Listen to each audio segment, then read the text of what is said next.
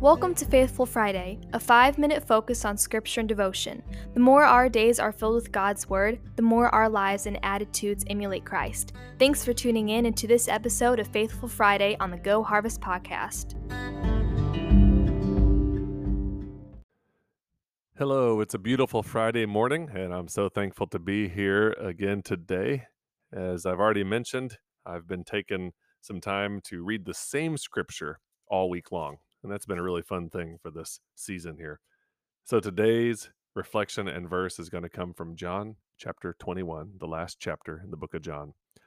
Afterward, Jesus appeared again to his disciples by the Sea of Tiberias. It happened this way.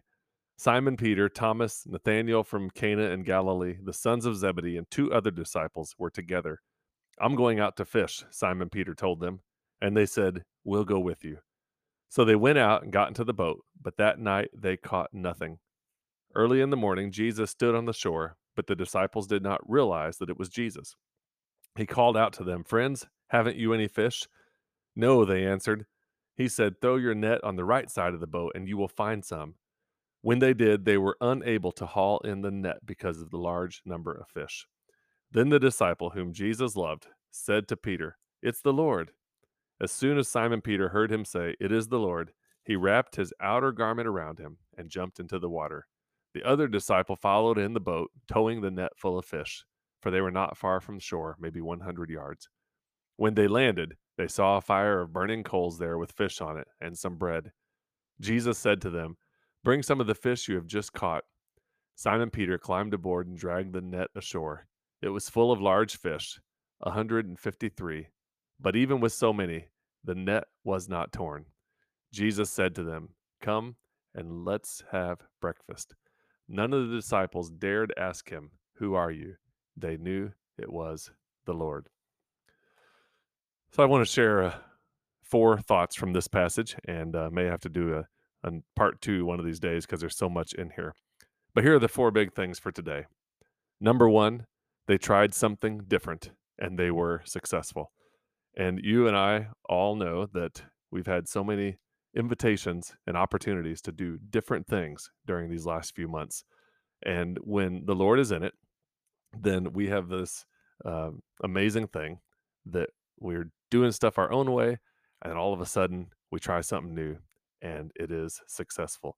And so that is an awesome part of this scripture. The second thing is that Jesus still gives those directions, practical, everyday directions.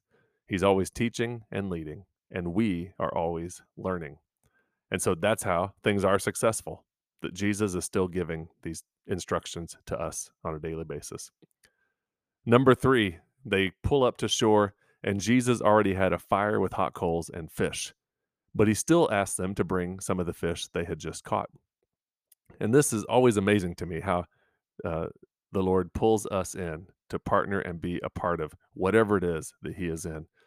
And of course, the work of Christ on the cross was totally free, the gift of salvation with no strings attached and nothing that we have to earn or do on our own.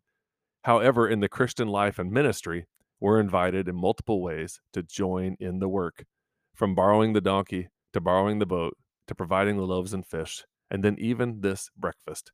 It's sort of a fish potluck. Bring your own fish and all of it together. And they have this meal on the beach, the third time that Jesus had been with them since his resurrection. And then, fourth, it was Jesus, and they did not even have to ask. They dared not ask, the scripture said.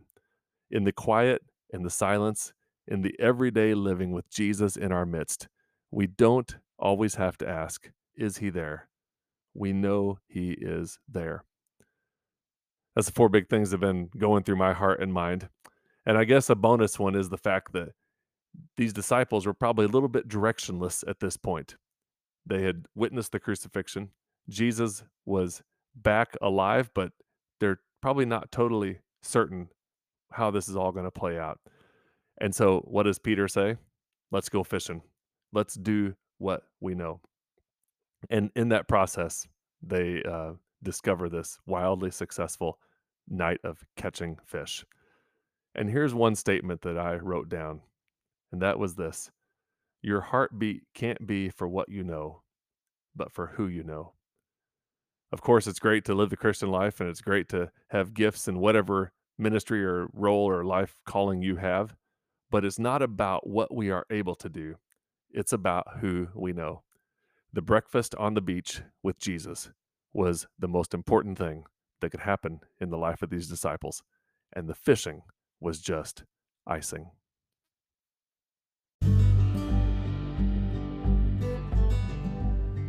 Thanks again for joining us on this episode of Faithful Friday on the Go Harvest podcast. You can find out more about the podcast by going to the show notes or visiting us at harvestministryteams.com. Thank you so much for rating and sharing. We're thankful for you. Live out your faith today, answering Jesus' prayer request for workers in the harvest field.